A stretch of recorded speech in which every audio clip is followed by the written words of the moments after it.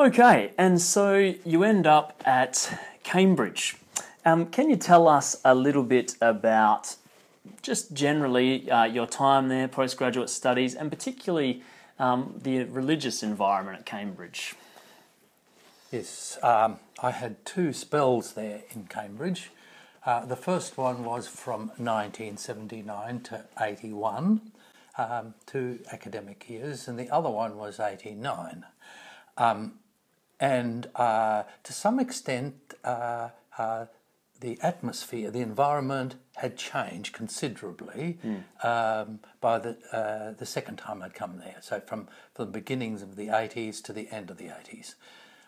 But to begin with, I was there 1979, and it was probably in its heyday.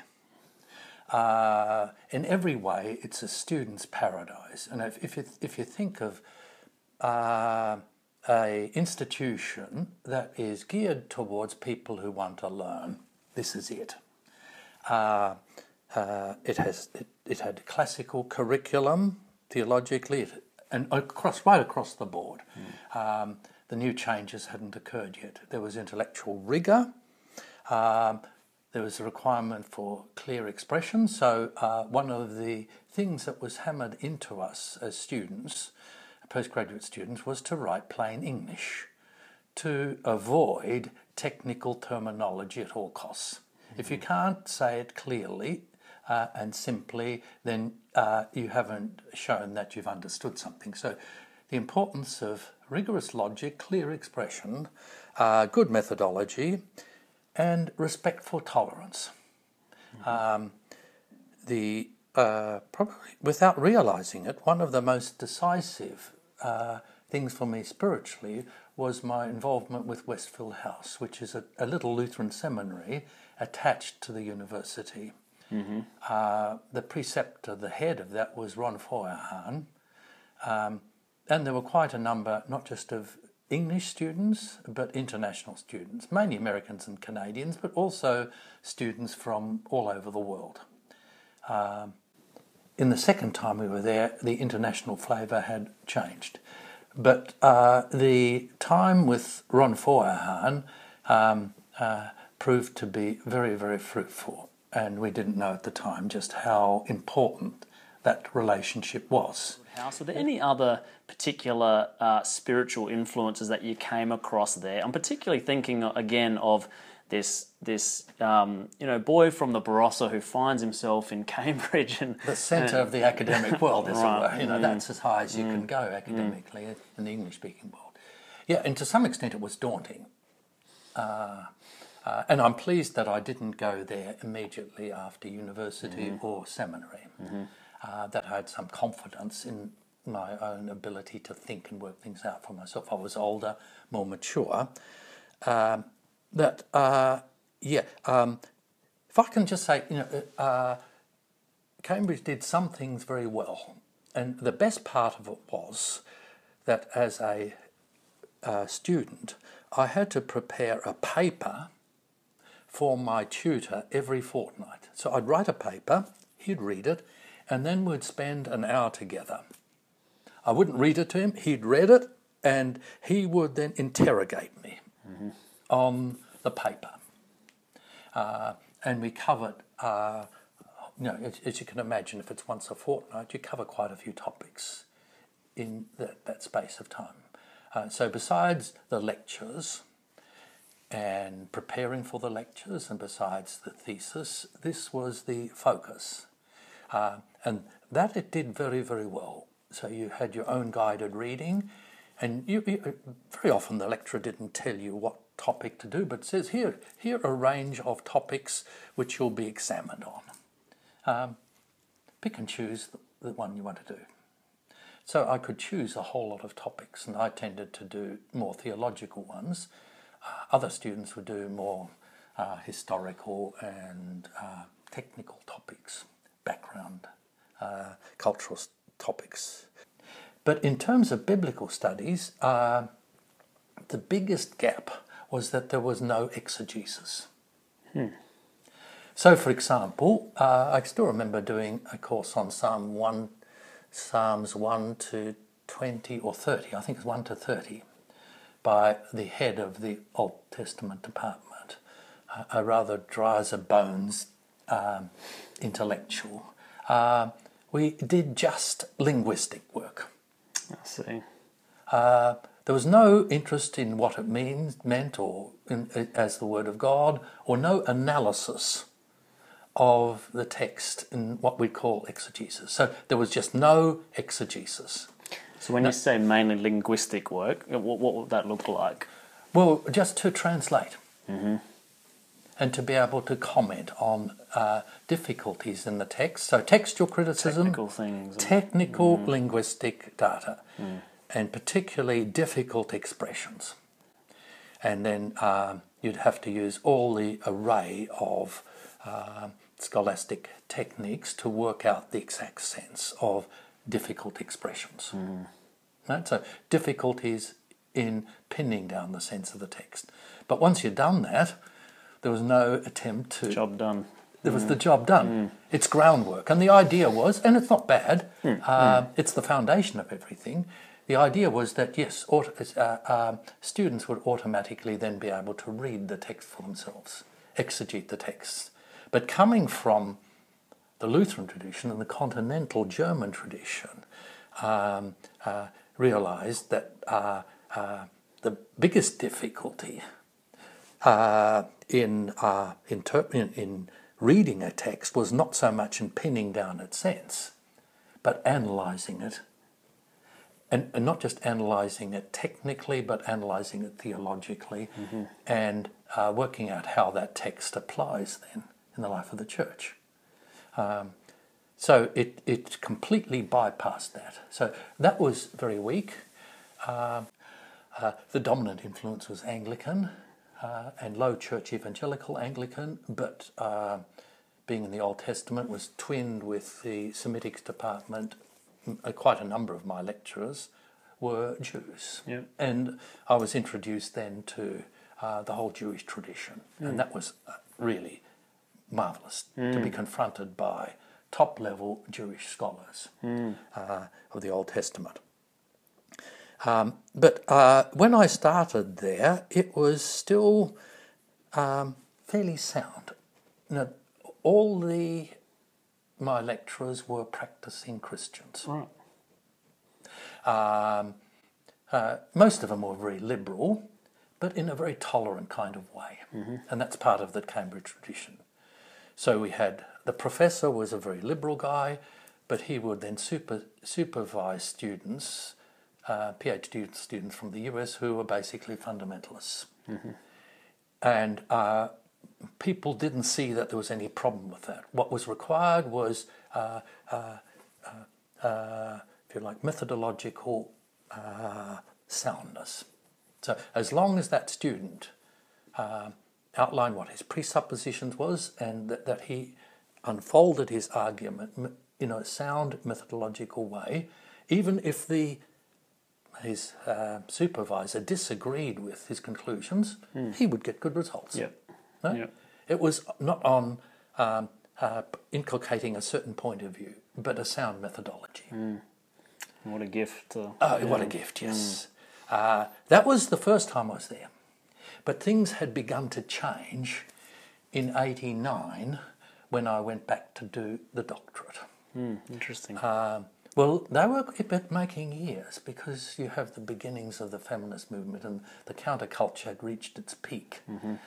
And there were the rumblings right across the whole culture but academic world of what's now called postmodernism. Yep. And you then had the influence of sociological approaches, not just historical background, cultural approaches, but sociology was coming in, and really big feminism. And some of the pioneering feminist theologians were in Oxford and Cambridge at that particular time and were very, very, very influential. And the basic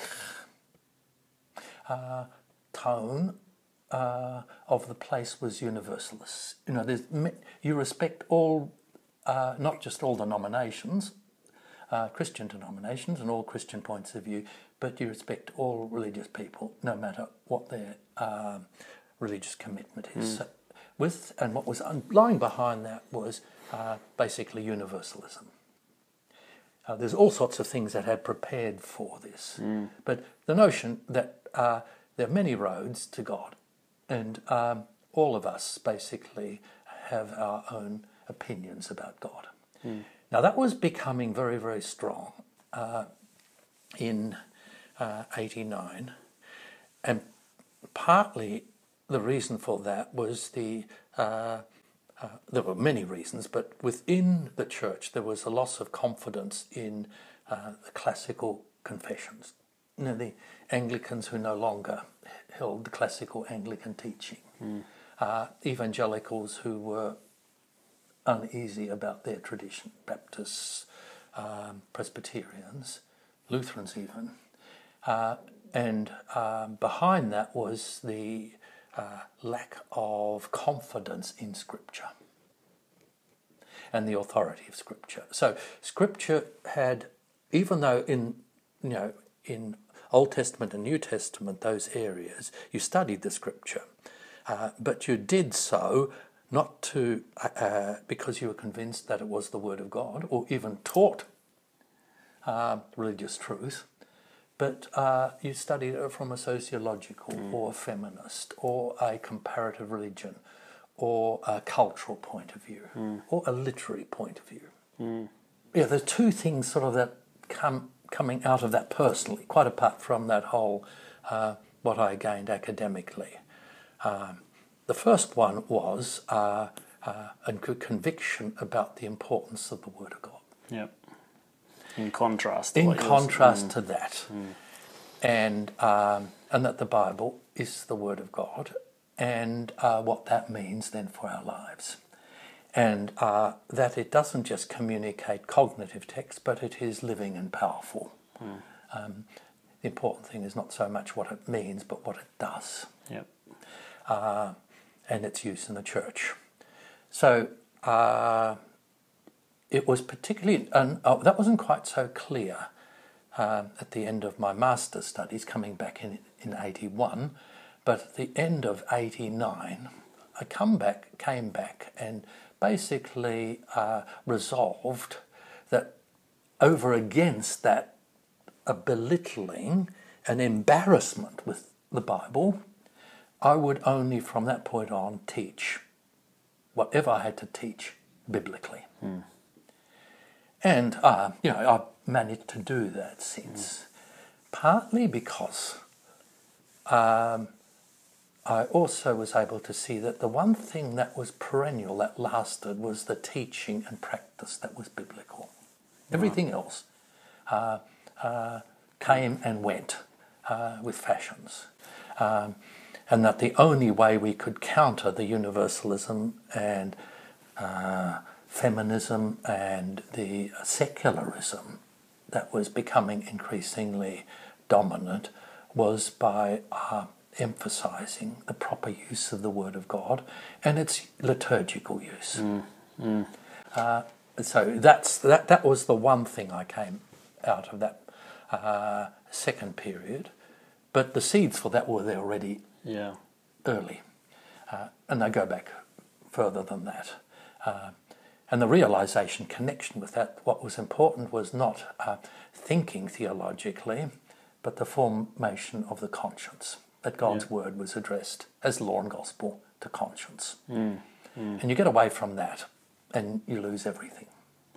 It makes me think of a parallel in when you were talking earlier about your marriage and family, how you know these things intellectually, but then you actually have an experience which somehow confirms and solidifies it in a new way. Like, of course, you always held that Scripture was the Word of God and all of this, but then you see the contrast and what it's actually doing to people, and this somehow sank in, and the penny dropped at a deeper level for you. Yeah, and I saw on a personal level what would happen to those fellow students who gave up confidence in Scripture, what a mess their lives became.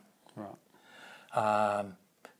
Yeah, and also what had led to that was that there was something that was disturbing me, was that even those who were so-called conservatives or confessional, say in pastors' conferences and discussions, would argue from experience or sociology or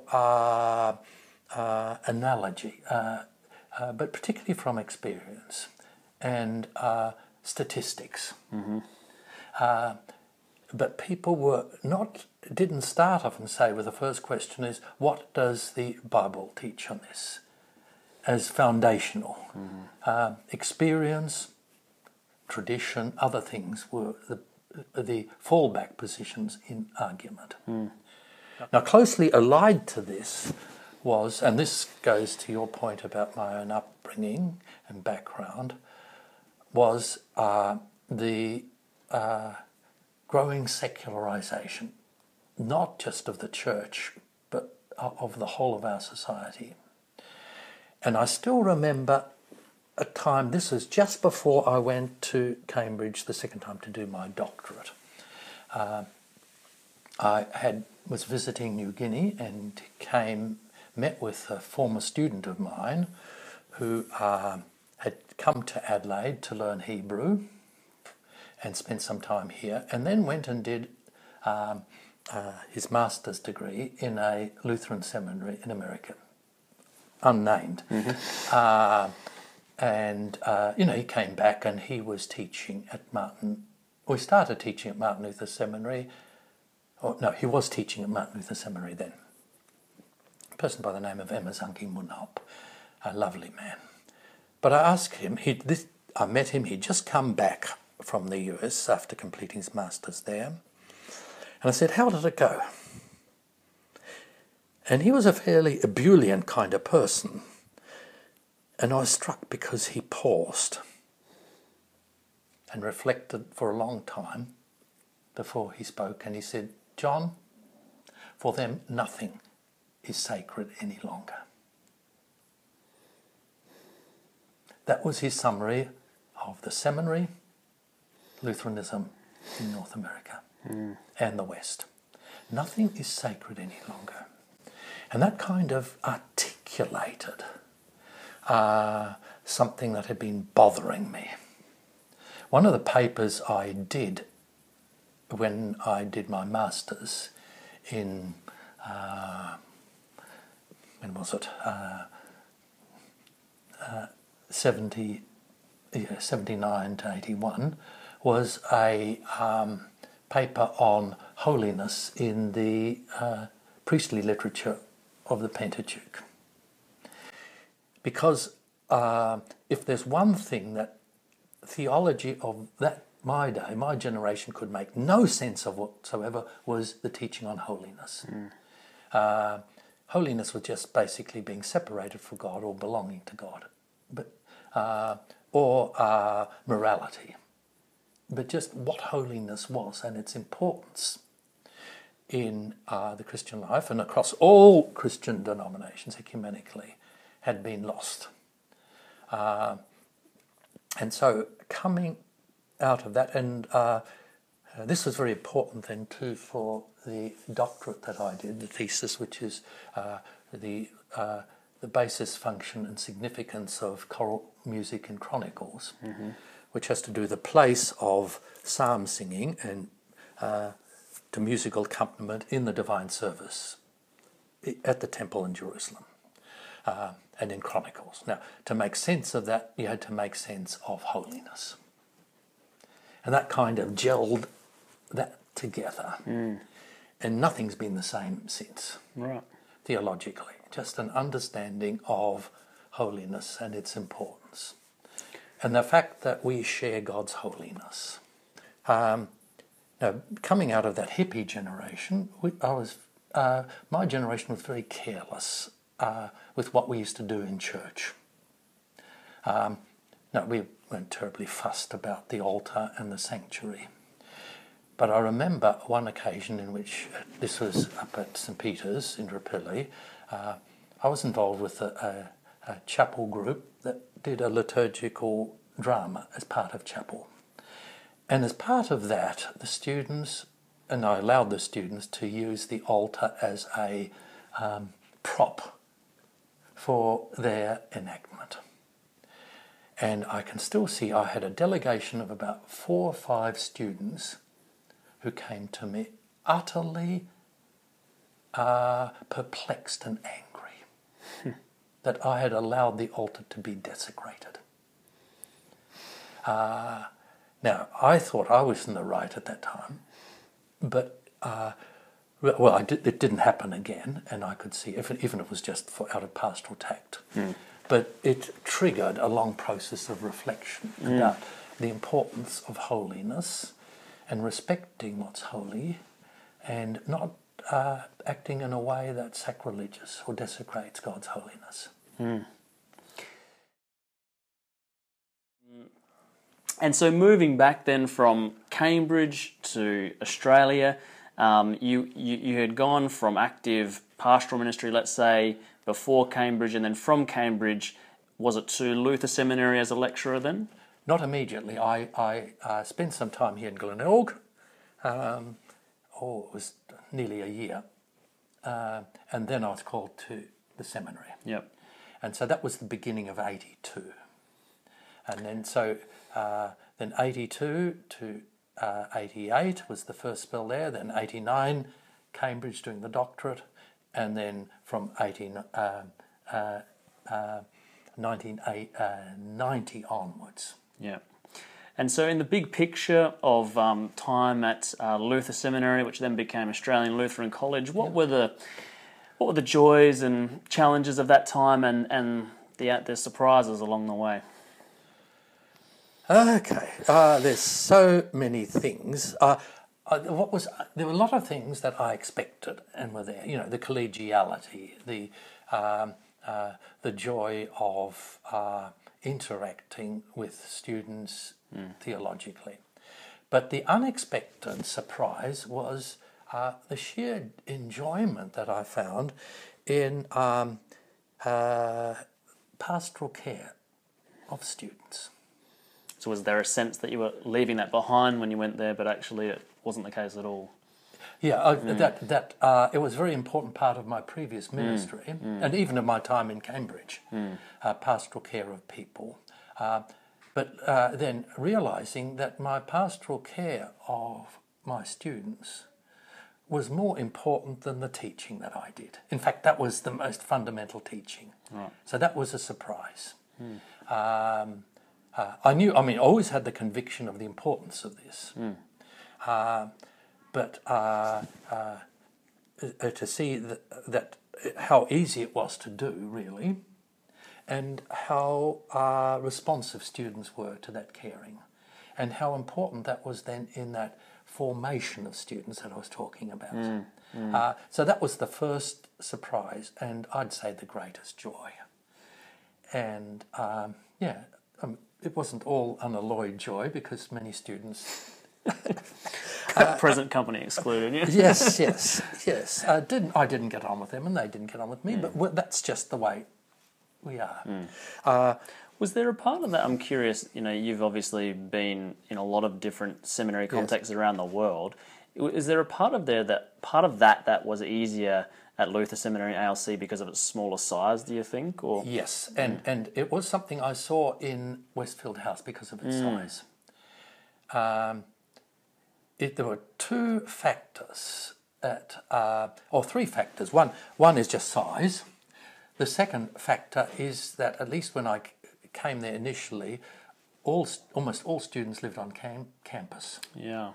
And there was a very strong, vibrant community, and many of them were single, but living on campus and community life. So there was community formation. But also then it was something that was encouraged, even though not all lecturers were equally good at it. Nobody objected to it.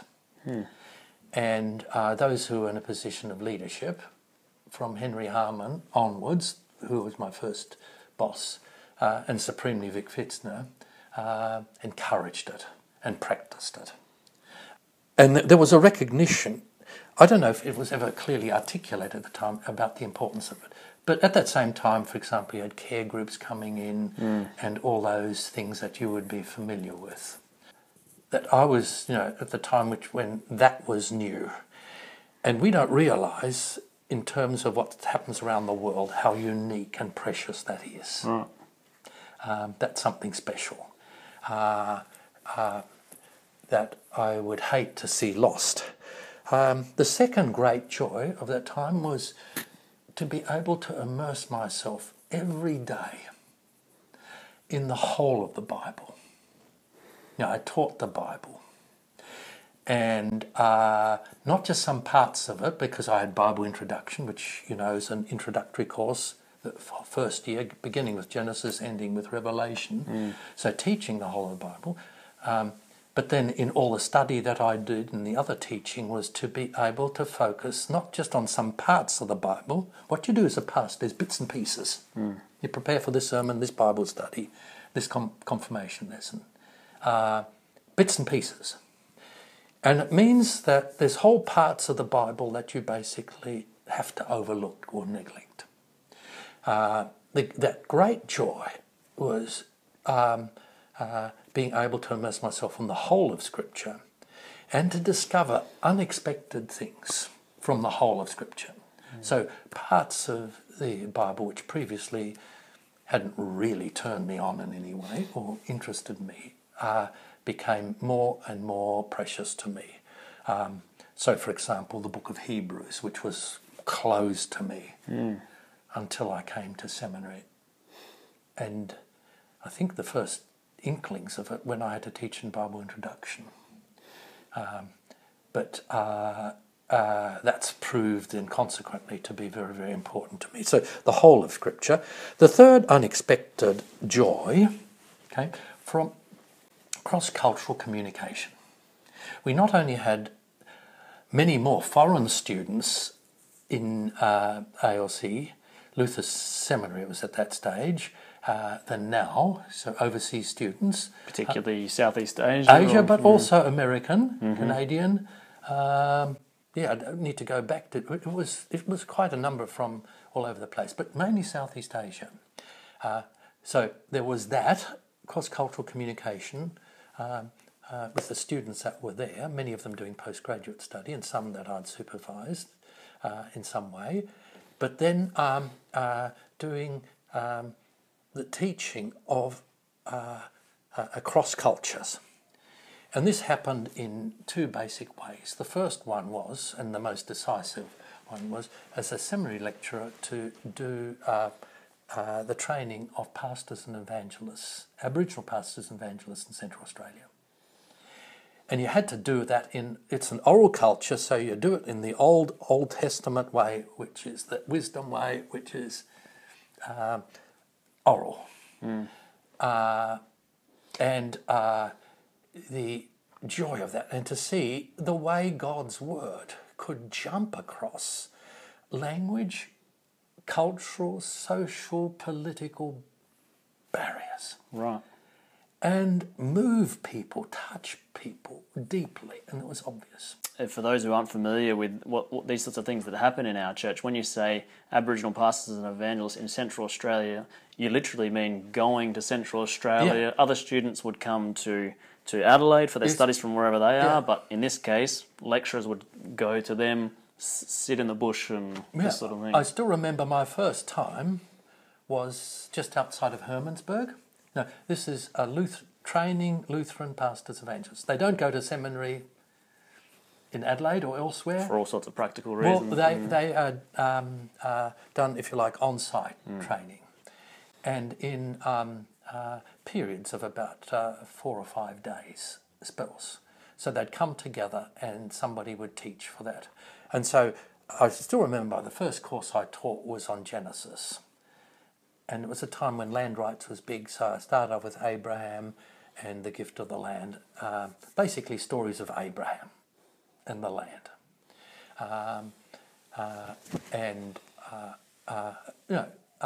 Then just unpacking that.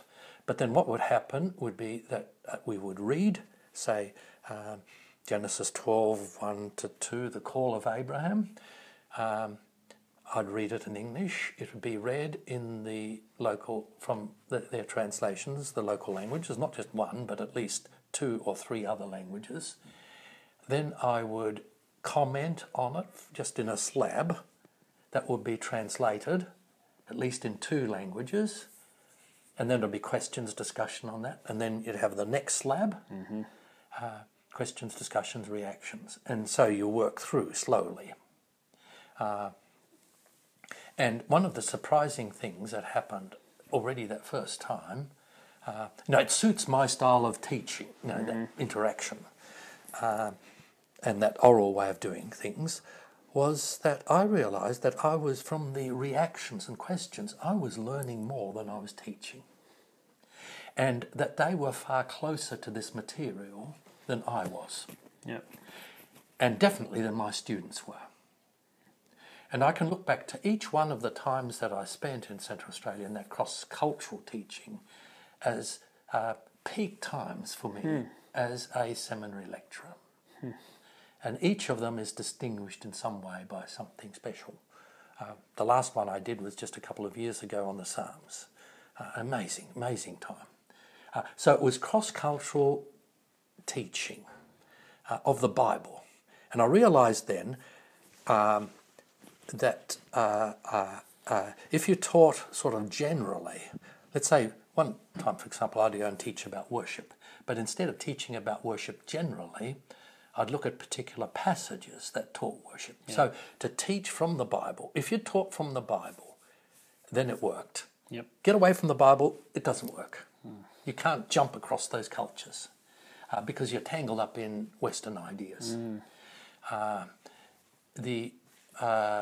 So it was in Central Australia, and then in Southeast Asia, particularly in Malaysia, with Lutherans of Indian background and Lutherans of Chinese background. But then elsewhere too. I've done it in India, New Guinea, South Africa.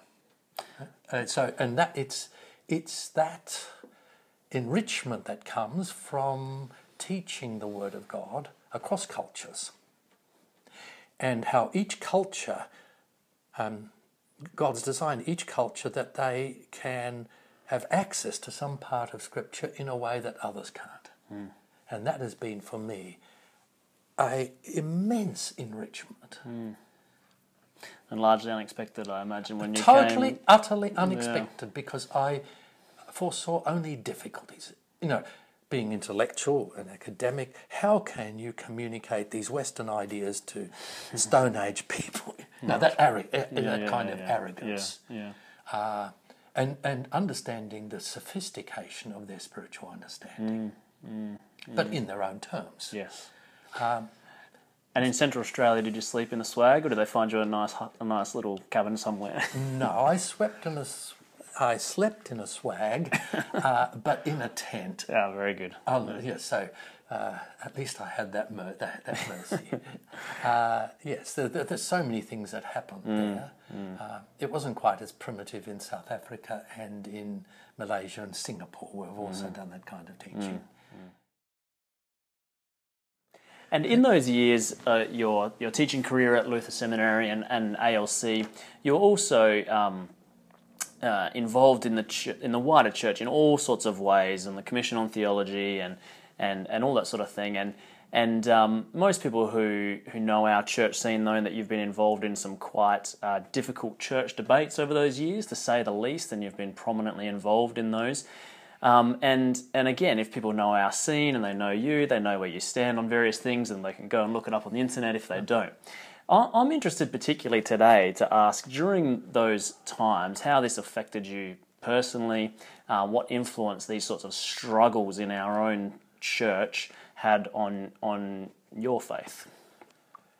Yes, they've been the most trying times, and I learned a lot about spiritual warfare as a result of it. The two big controversies that I've been centre stage with is the first one, which is maybe not so well known now anymore, was the whole issue of worship and controversies about worship. worship styles or everything. No, the whole debate about traditional contemporary worship, which are silly terms. And that despite the fact that I was one of the leaders initially in introducing some of the new hymnody and some liturgical flexibility. But basically an understanding of worship not just as our response to God, but as divine service, God serving us, and everything that entails. Now, I got something of a reputation as being a sort of liturgical Nazi, and inflexible and out of touch as a result of that.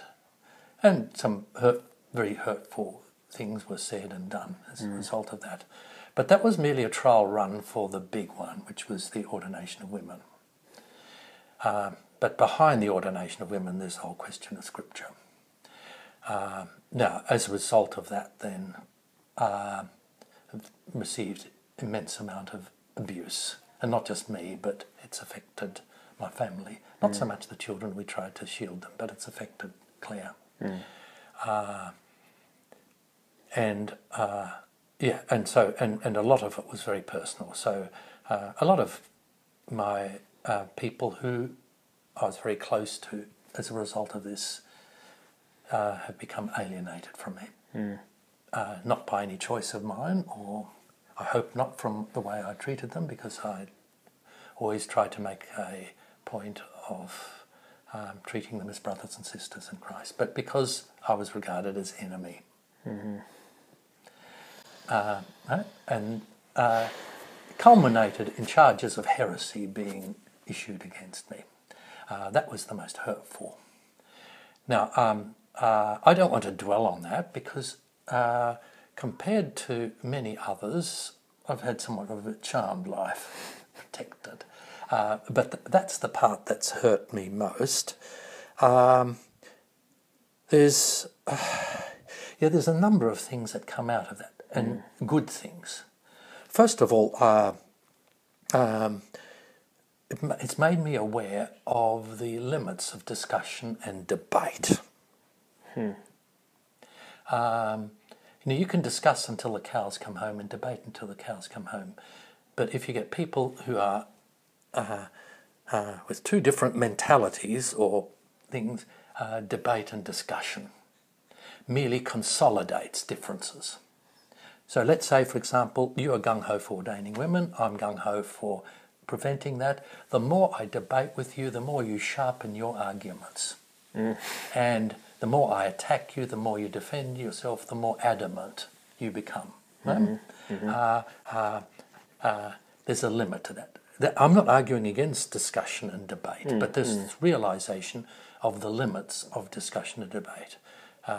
It became clear to me that most people didn't want to hear the arguments in favour of the traditional position and didn't want to know why I held this position. They just wanted to assert their own position. No, that's just human nature. And if anything, that's gotten, again, worse rather than better in our circles, the polarisation. The polarisation, and it hasn't been aided by the Twitter culture. Right. Because Twitter is polarising. You like or you don't like. You're either friend or enemy. There's no nuancing. Yep. No, there are not two sides on the worship law. There's no two sides on the question of ordination of women. There's not two sides on the question of the subordination of wives to husbands or any of these things. There's a spectrum. Yep. And different people hold it in a different way or for different reasons. And it's always the devil who wants to put people into boxes and get us to treat each other as enemy. And so that discovery of that limitation of debate and discussion, then, did that? You continue to be involved in debates and discussions the whole way through, as far as I can tell. But did it change your approach practically then, or how did it change the way you conduct yourselves within these things? I think there's four things. The first thing is the importance of exercising a hermeneutic of appreciation. Before I criticise somebody else, just finding out what their exact position is and standing in their shoes, understanding why they held that position. Mm-hmm. So the importance of sympathetic hearing, listening, and not to presume you know what the other person thinks and feels and where they're coming from. And my aim was then, in that whole debate on the ordination of women, was to be able to articulate a case for the ordination of women which was better than theirs. Mm-hmm. Now, that was just a mental exercise. Mm-hmm. If I could do that, then I'd been listening and understanding, listening with understanding. And together with that, then the need for humility, that you confess your position, and you don't have to win arguments. The importance is not winning arguments, but confessing and stating the truth as simply as possible. And if possible, to state, to use scripture. So instead of saying, this is my idea, this is the way I see it, let's forget about what you and I say. What does God's word say? Now, if God's word speaks, then we all need to attend to it. So to stand under the importance of not just theoretically, but practically standing under God's word. And not just in one area, but across the spectrum. So that's the second thing. And then in that, then to be content just with stating what Scripture says. So instead of me, I found again and again on the question of ordination of women, instead of giving my arguments, and I can give all sorts of arguments, you know them, people can look them up, but just saying, Paul says, I have this as a command from the Lord. Mm-hmm. He says it, I believe it. Now, what happens then is I won't convince that other people intellectually, but I'm also in a position of humility. I'm not asserting my own point of view, but I speak the word of God, and it's addressed to the conscience, and it can do its work there. Mm-hmm. But it does as it has on me, because that's the word that changed my mind on the matter. The third thing is to see that in any theological controversy, the theological controversy is merely the front. Behind that is spiritual warfare.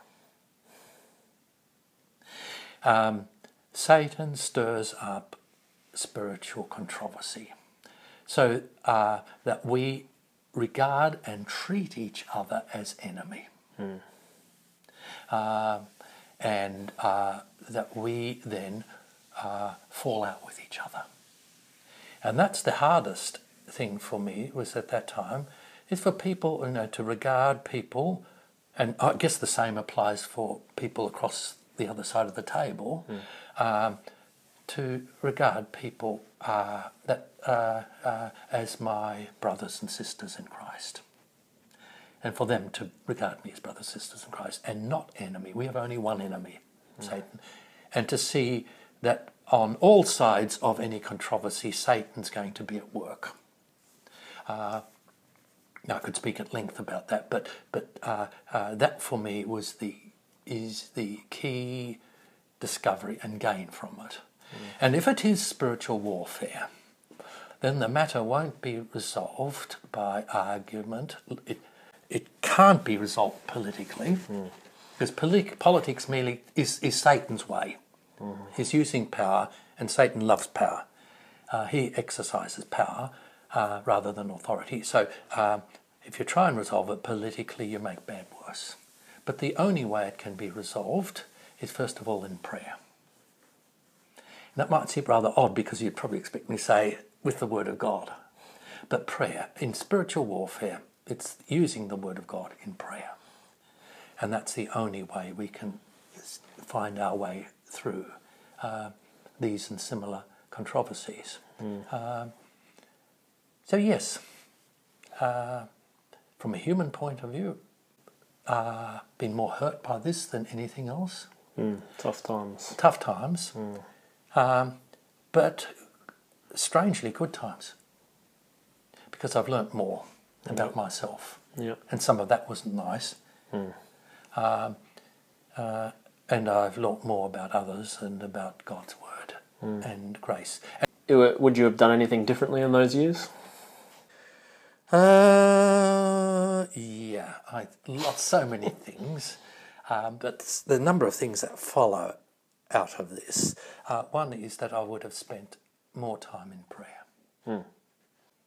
This is one of the, and I really think this is one of your legacies for many of us, is that, for those, depending on when you're watching this, these controversies and debates continue in our own circles, and so there's a whole other generation of us who are involved now.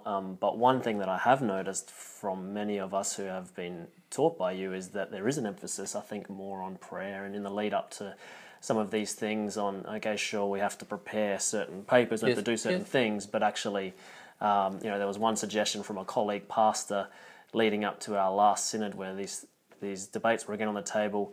How about everyone just commit to praying the litany once a day in preparation for our church? And I think that's the fact that some people even are at that point is quite a miraculous thing from the journey you've described of our church and where our confidence often is. I'd say some encouraging signs of renewed emphasis on these things among certain groups of people. Absolutely. I mean, you need to realise that basically at the time when I graduated from seminary, there was very little praying going on. And most of my contemporaries found it difficult to see any significance in prayer. Now, they'd say prayer is not a sacrament, and that's the end of the story. We weren't taught about prayer, either biblically or practically, and we were convinced about the importance of it. Now, preaching was important, yes, that was important. Social action, all those kinds of things important, but not prayer. And what's interesting is that how the Lutheran Church here in Australia has become gradually a praying church. And that's right across the spectrum. No, you can't say it's just one. We've been humbled and brought to our knees, and that's the best thing that I've seen happen in my lifetime. But what would have I done differently? Spent more time in prayer, practicing what I teach. Secondly, because of the enormous demands made on me, both when I was working in high school and in seminary until retirement, I would have liked to spend more time with Claire, my wife, and children and grandchildren. They've had to suffer because of my obsessions. I heard someone saying the other day, you never meet anyone in their retirement, in their old age, saying, I just should have spent more hours at the office. Yes. That's my big regret. Yes. And then there's a third part, which is that I regret that I haven't been a better listener, more attentive, more charitable, because of I'm a passionate person, and that means that I tend to be assertive and jump in, and I can't wait. I'm impatient, I'm assertive. And looking back, I can see that I've done my cause no good and myself no good, and the cause of Christ no good by being too assertive and jumping in too quickly, instead of holding back, holding my tongue, listening more, and listening in a much more charitable way. it's that passionate assertiveness, and particularly with passion, because once emotion comes in to the play, people feel attacked and manipulated. And one of the things I repent of is the people that I've damaged with my emotional assertiveness. And in retirement, you're spending more time with Claire and the grandkids now and all that sort of thing? Yes, like today we had one grandchild around here, and then two more here this evening, hovering around. There's someone around out there. They had a bit of a peek, and you people can't see them, but they're around. Yes, and that's a great joy to have time for that. Even if I haven't had the same energy anymore, but to spend so much time with Claire. I'm at home and we're together. Probably too much for each other, but she's my best friend and soulmate, and she's been my mainstay all for years, and I just enjoy being with her. And it's one of the best things about retirement, is having time for that. Indeed. And so perhaps the final question then, John, as we tie it all together, you've no doubt touched on the answer to this in various ways already, but what are you most thankful for as you reflect back on your life and your spiritual journey?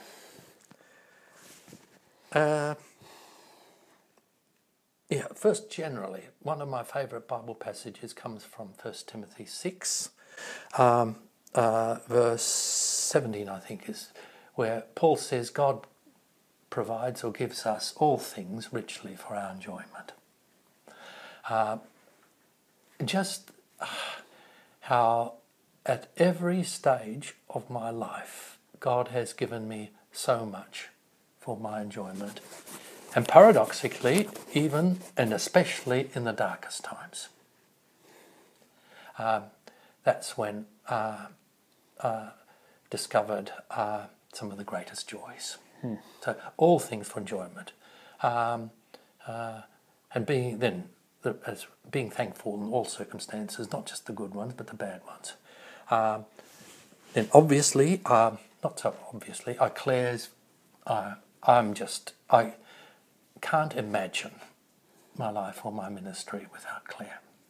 And I couldn't have accomplished any of it without her active support and encouragement.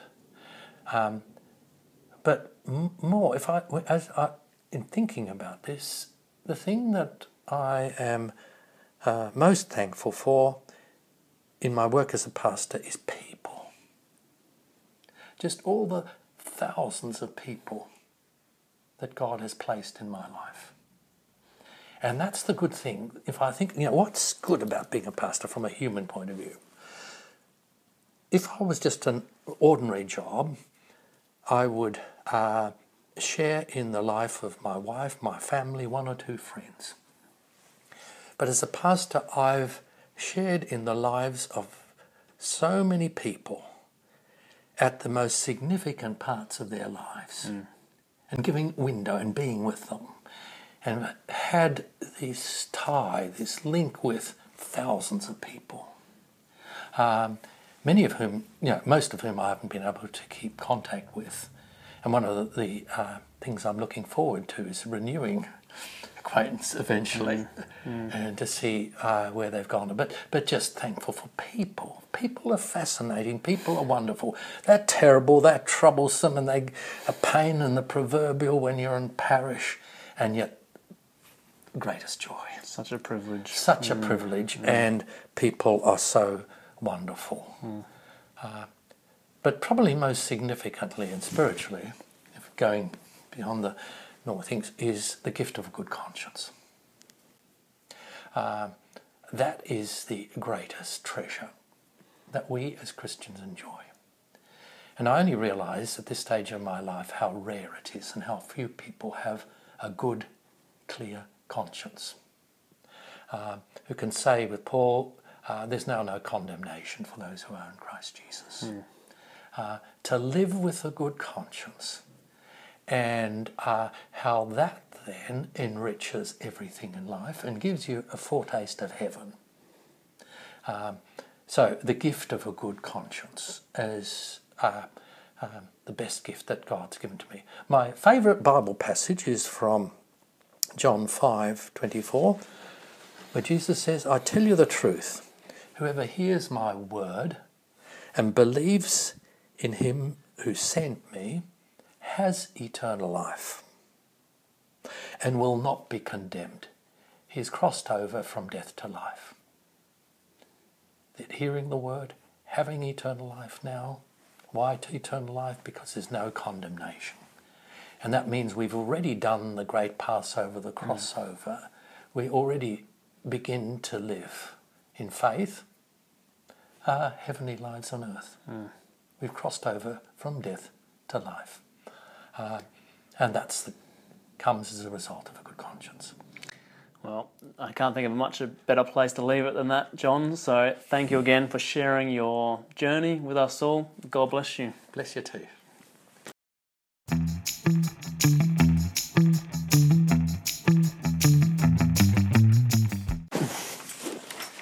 Too much waffle.